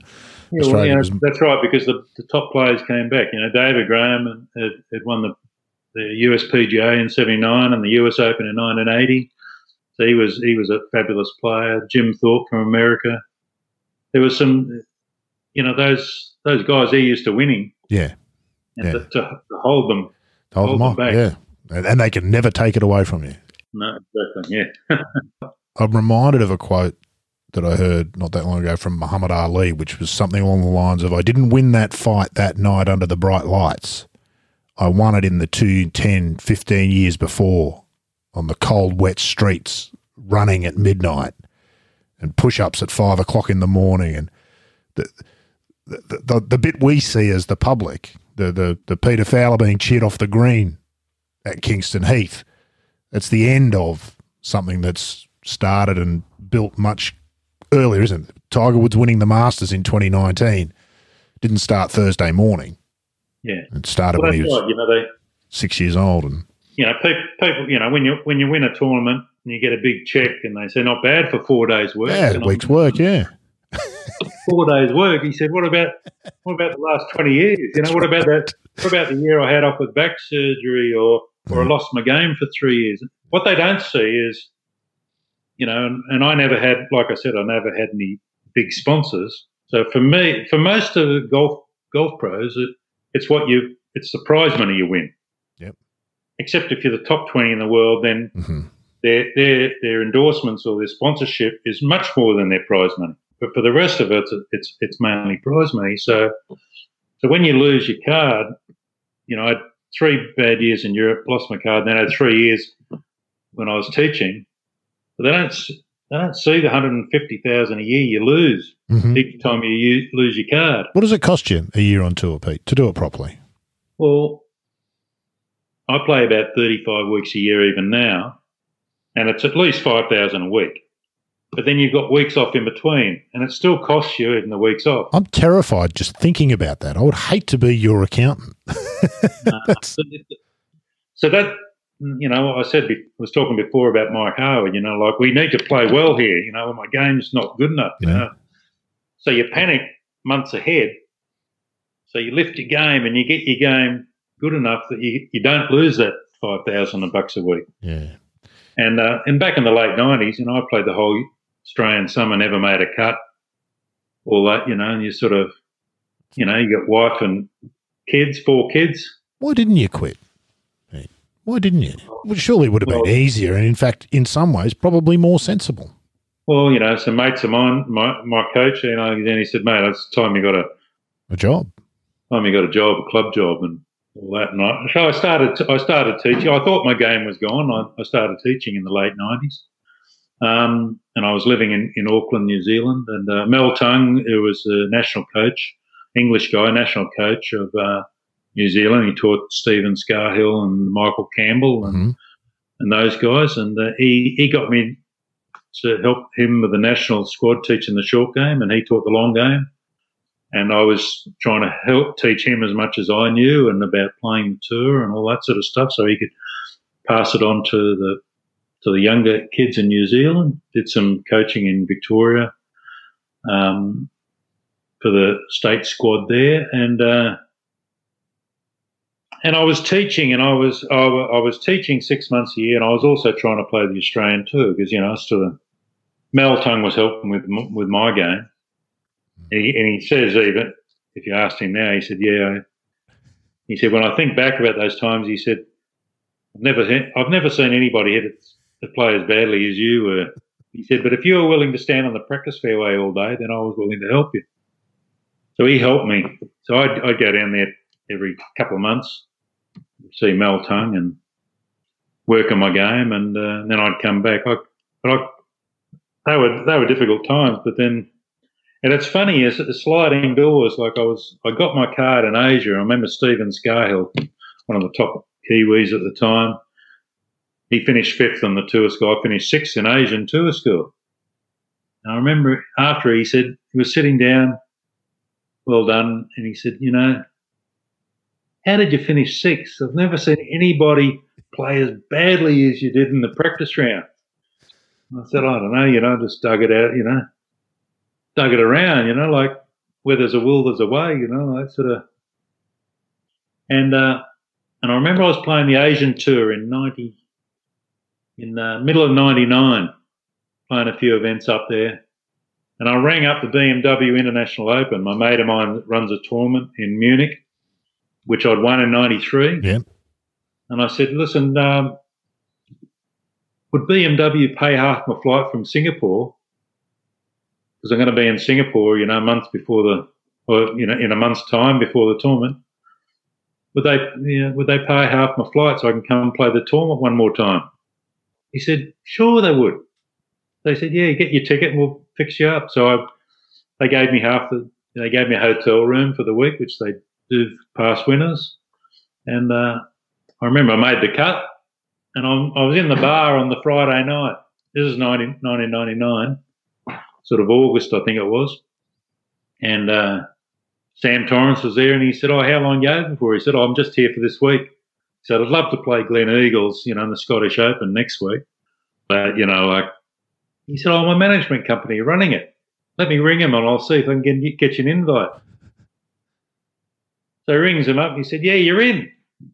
So I end up finishing 30th in Munich. And then I went to Scotland. I stayed with an old mate of mine, a Scottish mate of mine who I'd met in my first event in Malaysia, in Kuala Lumpur in 1980. Wow. And he was in the oil business, but now he was retired, back living in Scotland near Glen Eagles. So I stayed with him, and I ended up finishing 30th in that tournament. But Switzerland was the following week. So when I knew I was in Scotland, I rang up Switzerland. Said, any chance of an invite? I can come back one last time and play. Oh, they've all gone, but Sergio Garcia hadn't. It was his first year on tour, I think. He hasn't committed yet. Give us a call in a few days. So I ring him up. No, we don't know yet. Give us a call tomorrow. Anyway, I finished 30th again which is not great, but in Scotland. But it's another £5,000 for the BMW and the Scottish. That was a lot of money when you're teaching in New Zealand in the middle of winter. Yeah, very much. It was raining and the wind's howling. So, playing there in the summer was great. Anyway, on the Tuesday morning, the guy in Switzerland says, you're in. So I rustle around and get a flight. So I was staying at Greg Turner's place at the time. So I fly to Switzerland, make the cut and finish 30th again. Now, I was just going one last time to Europe and play Munich. But here I am, I've made 3 cuts in a row, £15,000, which was at the time it was equivalent to 45,000 Kiwi dollars. Yeah. So, take away expenses. I still better than teaching. I thought, geez, I wonder if I could play the tour school. So I entered the tour school and I thought, I'll give it one last go, Anyway, I was battling away in the south of Spain, 6 rounds at the tour school. It's horrendous, isn't it? It's awful. It's the worst week of your life. And in November, the weather's changed in Spain, south of Spain. It's not hot and sunny anymore. It's cold and wet and miserable and damp. And anyway, you got to finish in the top 30, and I'm probably running 35th with 9 holes to play. I shoot 5 under the back 9 to finish 15th to get my card. So year 2000, I'm back on the tour, and like I said, that's when I felt like a rookie. Uh-huh. I got out there and I didn't belong. felt like because my game, I still had the heebie-jeebies in my head from losing my game, hitting all the bad shots. So it was difficult, but anyway, I played 10 more years in Europe. Amazing. What happened to your game, Pete, do you think, looking back? Any thoughts? I think a couple of things. Technical flaws in the game, you know, whether it's your brain gets bored or gets worn out, you know, gets fatigue, and the golf, like I said about the golf courses changed. From the old traditional, you know, 6,800 yards. Now we're playing 7,300 yards on courses that don't run, and you had to hit driver every hole. I guess the other career highlight when we think about you, Pete, what we always talk about with Pete Fowler is the Australian Open win and the World Cup in '89. You had sort of a couple of sort of banner seasons around that time, you and Wayne Grady. What do you remember about that week? And I'm going to ask you about something that Mike Clayton, funny you mentioned him, often tells the story of you asking Peter Thompson for some advice about and what he told you. Yeah, and how you felt about it at the time. And he, I was probably 19 or 20, and Tomo obviously commentating with Brian Crafter and great voices of Australian golf and TV. And I saw Peter and I said, I've been on TV the last couple of weeks. Have you got any advice? And I remember he sort of looked, he said, and he sort of turned to walk away and he looked over his shoulder. He said, yeah, shoot lower scores. Anyway, couldn't believe it. Like with everything Tomo says, you got to kind of decode it. And then he walked about 5 paces and I'm still standing there dumbfounded, and he looked over his shoulder again. Yes, that's it. Shoot lower scores. And another time was at St Andrews. I was at St Andrews on the Sunday before the British Open, back in '95, I think, or 2000. I can't remember. And I'm teeing off the 11th hole, tough little par 3 at St Andrews after the loop. And Tomo comes walking up on the tee, and I said, "Oh, Tomo, how do you play this hole?" He said, "Oh, don't go anywhere near that bunker, that horrible bunker in the front. Just hit it 40 foot left of the pin and 2 putt, because I always put the pin behind the bunker. You've probably been there and seen it." Mm-hmm. And I whacked it up left to the 40 foot left of the pin, left of the bunker. He said, "Yes, that's it." And I said, "Tomo, have you got any advice for the rest of the course?" He said, "Yes, lots." Anyway, he turned to walk away. He said, "Play well." So that was funny. But, what a mind, Peter Thompson. What a mind and what a legacy he's left. His writings, I'm not sure how much of his stuff you've read, but I sometimes just pick up his book. There's a book of all of his newspaper articles and columns from over the years, and you just pick it up and read 5 or 6 pages and it makes you feel better about the world. He's exactly, yeah. Well, he's a fantastic golfer. Yeah, genuine legend.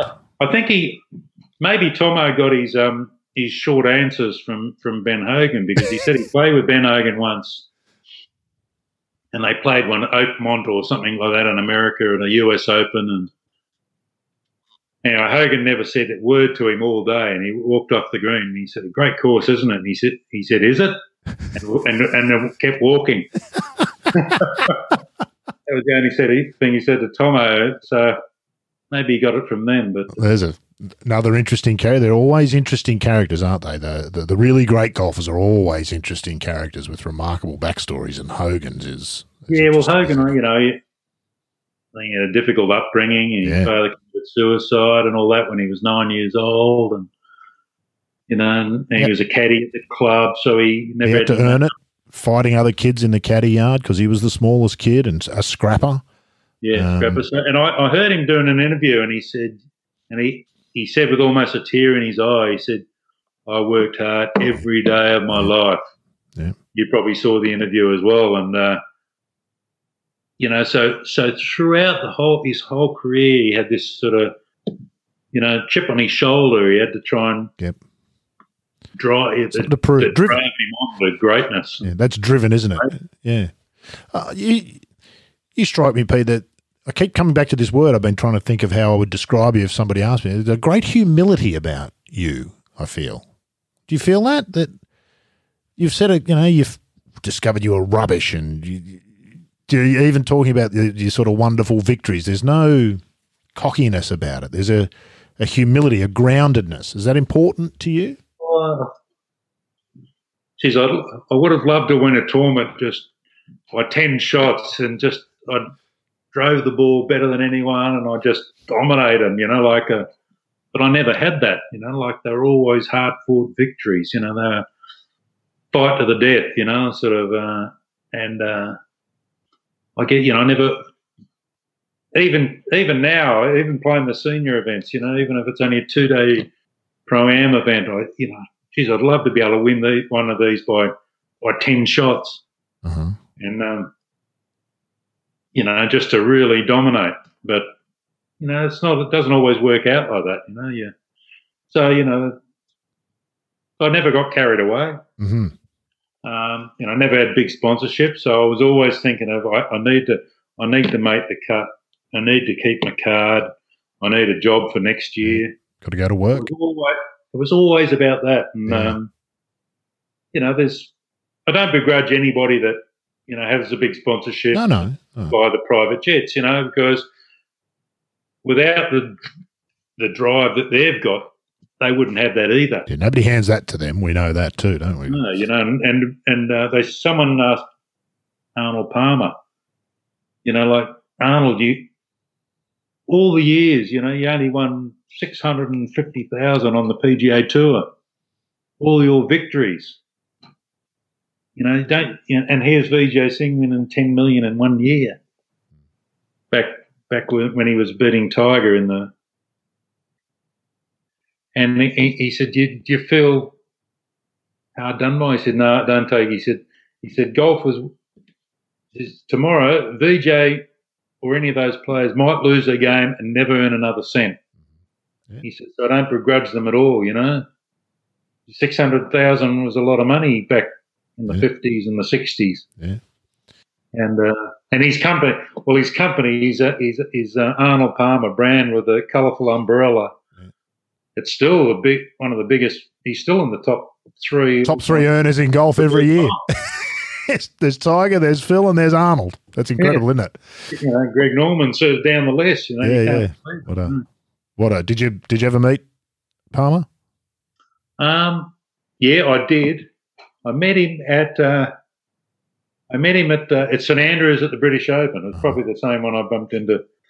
I think it was his last British Open. So it must have been 95. And I'm teeing off 18, and I've pull hooked it in the practice round, and there's a crowd coming down the first. It was Arnold Palmer, and it bounced. I yelled 4, and he ducked, and it bounced over his head. Anyway, I saw it. So I walked over the Swilcan Bridge, and said, "Oh, sorry, Arnold." He said, "Yeah, I told my wife we shouldn't be walking down the middle of the fairway, Because I don't think he was playing. He was just walking back to the hotel. A hell of a way to meet Arnold Palmer. Try and knock him out with a Pro V1. Gene Sarazen. You did? At the Gene Sarazen World Open. Yeah. In I can't remember where it was held, Atlanta, I think. And he was there behind the 18th green. I said, I got to meet him. So I asked someone, and they said, "Yeah, you can come up." So I went up and sat with him while I watched a couple of groups come through and had a bit of a chat, because I read a book, about Gene Sarazen. Mm-hmm. And his real name's Eugenie Saraceni. Yeah, that's right. An Italian background. Mm-hmm. And he changed it to Gene Sarazen because they just used to take, I think the new immigrant to America, mm-hmm. He suffered quite a bit, and he was a little feisty guy as well. And I remember he did some, and I said to him, I said, I remember he used to do some exhibitions with Joe Kirkwood, Australian golfer. Yep. And he snapped back at me. He says, "No, Joe did them with me." Yeah, well, he was doing those because there wasn't much money in professional golf, so they needed to do exhibitions. That's so right. Joe Kirkwood, I think, was a trick shot guy, wasn't he? He was indeed, and in fact, the Australian PGA Championship trophy is named after him, the Kirkwood Cup. Kirkwood Cup, yeah, you're right. So it's, but it's, I guess having Ian Alexander as a mentor and as a coach, an old-time golf pro, and I still, on Mondays, there's Ian and a few of the old-timers, they play around Sydney every Monday. And I play with them as well whenever I can get the chance. It's good to talk to them. And nice to be the young bloke for a change too. We get to a time in life where you don't get to be the young bloke very often, so that's nice as well. Yes, I think I've got a good affinity with the older golf pros because of Ian Alexander's influence, because he always talked about the old players, the Aussie Pickworths and the Jim Ferriers and all these guys and the Joe Kirkwoods and that he'd met when he was a young player. So it's good to talk to these guys. Those direct links to the past, they passed before we even realised. There's a lot of young Australians. They don't even know who Stevie Ballesteros is. Just they don't know who Billy Dunk is. I don't know who Peter Thompson is. Some of them. Yeah, and I think there should be a history test because everything's been done before. They're not creating golf from the start. It's all been done. They could shortcut a few things by looking back at the past.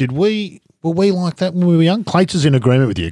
Clates once famously said on one of our podcasts that if you're going to be a PGA professional, there's two things that you have to be able to do. You have to know who Peter Thompson is and how many Opens he won, and you have to be able to hit a 2-iron. And if you fail either of those tests, you stop being a PGA professional. You shouldn't be allowed. Yeah, well, that's fair enough, isn't it? That's fair enough, yeah. Yeah, you've got to be able to – and I don't use a 3-iron anymore. I haven't for nearly 10 years because golf courses don't really need a 3-iron because you need to be able to hit it long and high, land it softly over water and that. But often practice with a 3-iron because, I think if I practice with I've got a 7-wood or a 9-wood sometimes. If you practice with those clubs, you end up it detracts from your game. So I practice with a 3-iron to learn to get the ball in the air. Yep. Make it harder in practice, and it's only going to be easier when you get the easier equipment. I think Ricky Fowler's one who practices with a persimmon driver. I notice a lot of the young players these days are on Instagram out playing with Tour 100s and persimmon and blades for a bit of sport. Justin Thomas and Ricky Fowler did it the other week. During lockdown, I built a club rack in my garage. So I got all the persimmon drivers out, and I got my old Strata block, my Bruce Devlin Red Devil 5-wood and 3-wood. Now you're talking. And my old Blade Wilsons that I used to use when I won the Australian Open with. Wow. And I was looking at it, and I've got an old bag that someone gave me, like an old canvas bag. And so I've got the set and the canvas bag there ready to go. Yeah. Amazing times, weren't those? I guess what I was alluding to earlier. I'm not sure. I don't think I've not seen you on Twitter, so you're probably not on there, but there's a guy I know from Melbourne who caddied for Clates a little bit over in Europe. He's a PGA member himself. He's been posting a whole bunch of old footage from 1980s tournaments here in Australia and just takes you back to the crowds, the sound of the shots and the shapes and you're hitting 5-irons into the first at Huntingdale. It's probably a 3-wood wedge hole now. We're watching Bryson DeChambeau hit it 220 yards with a 6-iron. You're talking about trying to carry the bunker on the 12th at Kingston Heath with your driver at 230. I know, it's ridiculous, isn't it? He'll pop it over there with a 5-iron just to. There's something about the game that's because it's all relative, that stuff, isn't it? I mean, does it matter how far you hit a driver if you hit it further than everybody else? Does it matter if the number's 350 or 280? Norman was thrilling at 280. It was exhilarating to watch and hear him hit a golf ball. No less exciting than a 350-yard tee shot, I don't think. Yeah, that's right. Norman was great around Huntingdale. There's narrow stairways in the world, and if you hit it in the rough, it was just buried in the tea tree. Yeah. But he kept hitting the driver, and he was very good at it. He hit that 14th hole there. He'd pull the driver out for the second shot and just work it around the trees and run it up onto the green, and every other player in the field would just go, what? How are you doing that? Just crazy stuff. And within 10 years, you had Tiger hitting 5-iron, lobbing it in with 6-iron and that. And even my caddy back then, he had drive a 6-iron to the 6th hole at Huntingdale. Oh, wow. And, like Norman was hitting woods at it, drivers off the deck, off the downslope, and my caddy's hitting the 6 iron. So, yeah, within 10 years, it really changed. I want to go back to the World Cup. I do want to ask you about that World Cup.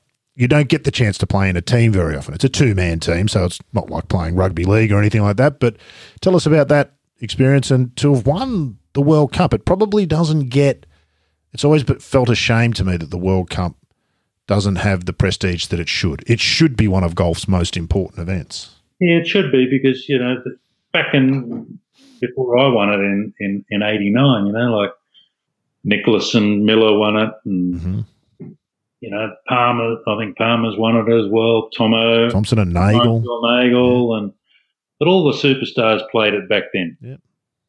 And I think the main tours, especially PGA Tour and the European Tour, got so big that it's hard to fit in the schedule and all that sort of thing. And that sort of effectively those tours being so strong has sort of buried forms like the World Cup, and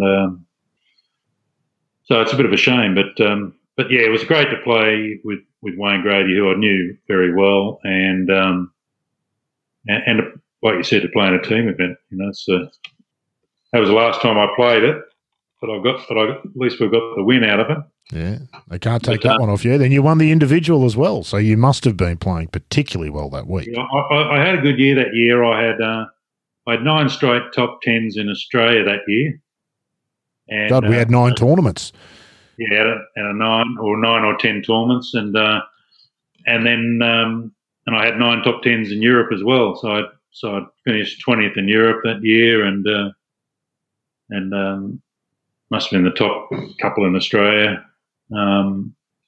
And to get the victory there was fabulous. Do you remember anything particular about that week? It was in Spain, if I'm not mistaken. It was in the south of Spain at Los Brises. And didn't you I've been back there. I've seen the picture on the wall, so it was quite funny. Didn't you beat a couple of Spaniards? And how did that go down with the crowd? I think Olazabal and it was an interesting week. I'll tell you about the start. We flew from Sydney. We played the PGA at Riverside Oaks. Mm-hmm. We flew out Sunday night.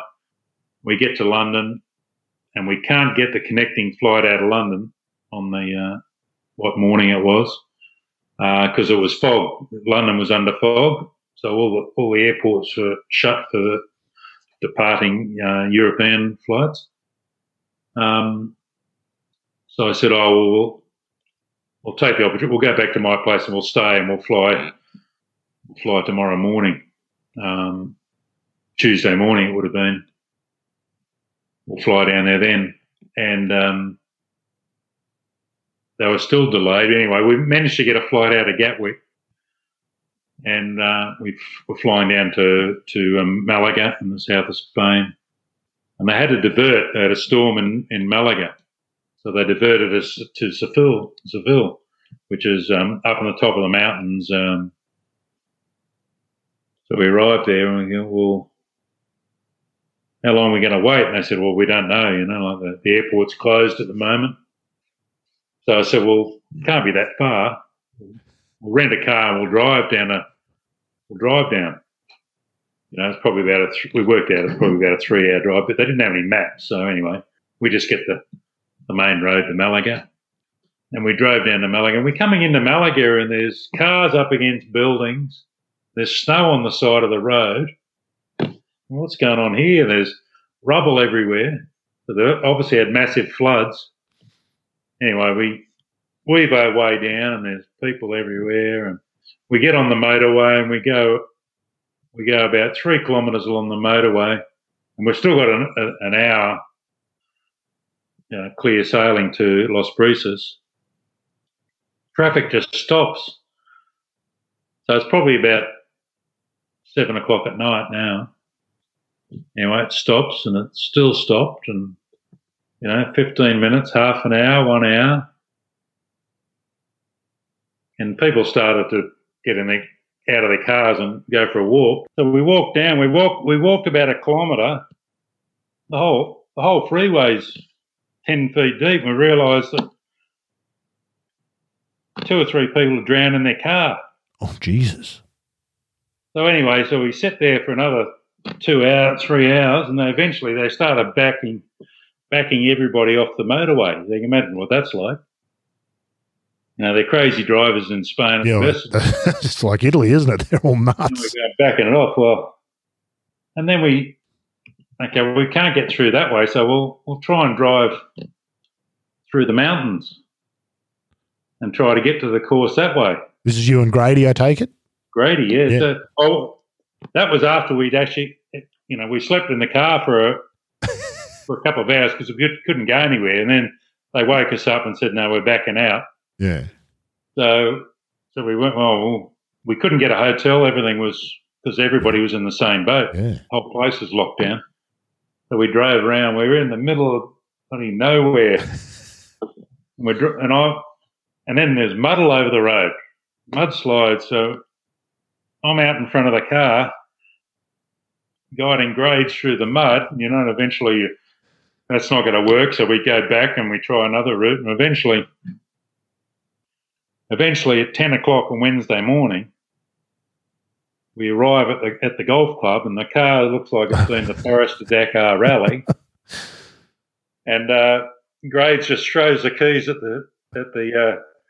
He said, "Mate, you take care of the car. I don't want to see it again." So they returned the car or something anyway. But we found out that the opening ceremony on the Tuesday was rained out, cancelled. Uh-huh. The Pro-Am on the Wednesday was cancelled. Wow. Grades said, "I'm going to bed," like I'm shattered. So I said, "Grades, I'll go and measure the golf course," because we had to do our own yardage books. So I went and measured the course and found out the way to play it. So anyway, the next day was perfect weather, so we play unhindered. And I remember we were playing with the Belgium team, and the Americans and the Spanish, I think it was Mark McCumber and Paul Azinger playing in front of us with Jose Maria Olazábal and Jose Maria Canizares. They were in front of us. Anyway, so we're sort of level with them, both those teams after 10 holes. And the 11th is a tough par 3, surrounded by water, with about a 5-iron shot. So we watched all them make a double bogey on it. Right. We're behind them, or bogey or double bogey, and so we both knock it on there and hole it for birdie. And then the next hole is a par 5 where you go along the river or a creek, and then you pitch across the creek onto the green, or you have a go with your 3-wood. And I said to Grades, "No, Grades." He said, "It's a 1-iron." Because we were using 1-irons back then. Yeah. The 1-iron between those 2 palm trees out on the other fairway. He said, "Are you sure?" I said, "Mate, trust me. The 1-iron straight between those 2 trees is much shorter." And we both hit 1-iron on the other fairway, both hit 6-iron on the green. We both knocked it in for eagle. So we're like 6 under on those 2 holes, and they're like 6 over. They've had 6 over, yeah. So we go from tied to be 10 or 12 in front. I can't remember exactly. Anyway, so we held that after I shot 66 and Grade shot 68. So we had I think we had a 10-shot lead. I remember we beat the Belgium team, which they only had club pros playing for Belgium then. So we had them by 40 shots. Oh, Jesus. After the first round. So we had Anyway, the next day was washed out. And the weather was so bad, it was so wet. I said, and when we started on the Saturday, and Saturday was underwater, the golf course was underwater, but we managed to play. It was a fine day, but the golf course was still, the fairways had a lot of water. And I said to Grades, "Grades, we've got to be in front after today." He said, "If they have any more rain, we're not going to play anymore." Uh-huh. This is our Sunday. Yeah, this is our Sunday. It started off quite funny. It was sort of on the first hole, Canizares hits it on the fairway, and he marks his ball and take casual water. Okay, and the only place he could drop it that was free of casual water was in the rough under a tree on the left-hand side. They were both fuming, but he'd already picked up his ball. Oh, so he can't put it back. No, and you can't put it back in water. No, he's got to take the. Yeah. So anyway, he's under the tree. He managed to punch it on the green, and he makes his par anyway. But Olajuwon wasn't happy, and so we go all through the day, and Cannizzaro's had the ability to shoot. He'd shoot 70, even in tournaments, he shot 76 one day, and he'd shoot 62 the next day. Uh-huh. Anyway, he shoots like 6 under the back nine. Well, he's on his way to shooting 6 under the back nine.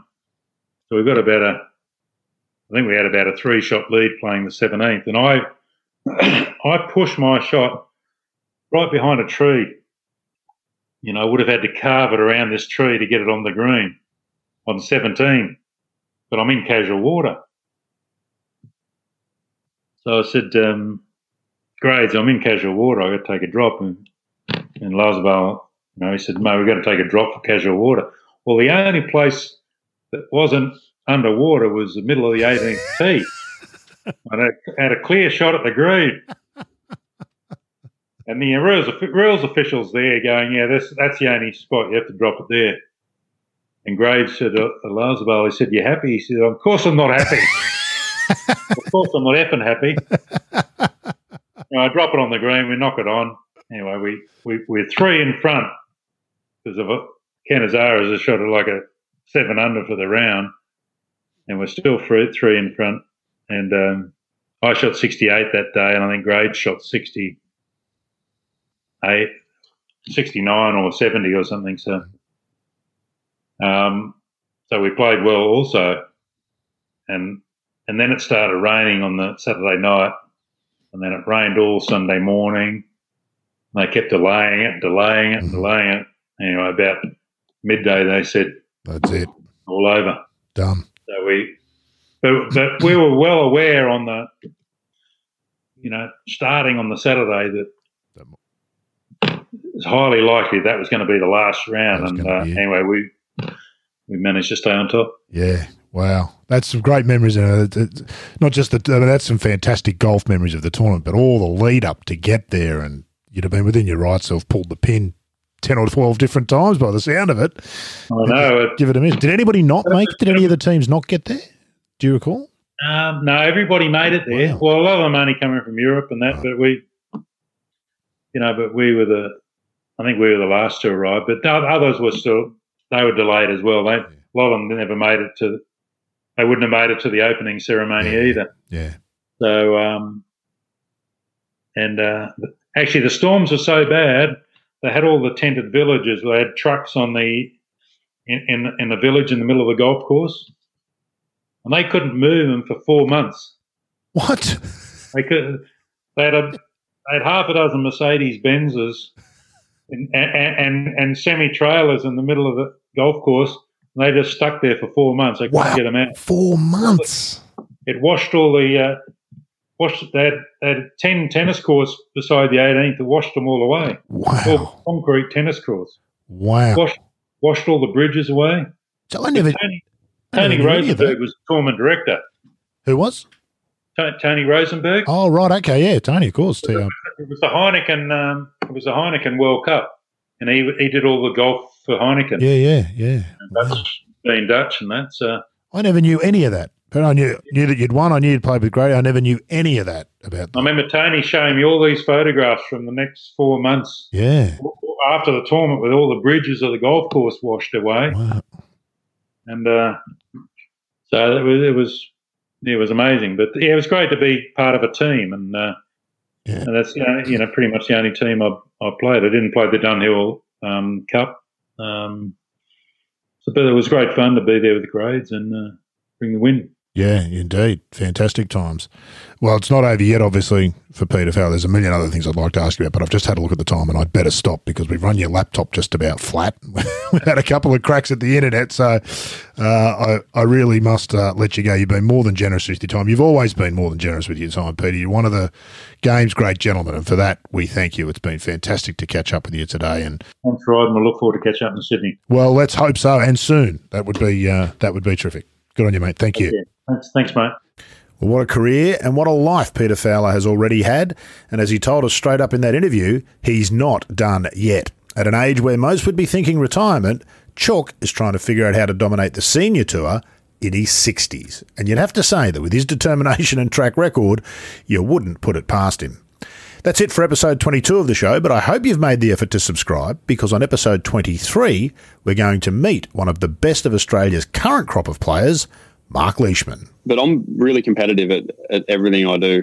It's probably lucky Audrey, my wife, is not competitive, because if we take separate cars to dinner, I'll ask her which way she's going to go and I'll go a different way to try and beat her.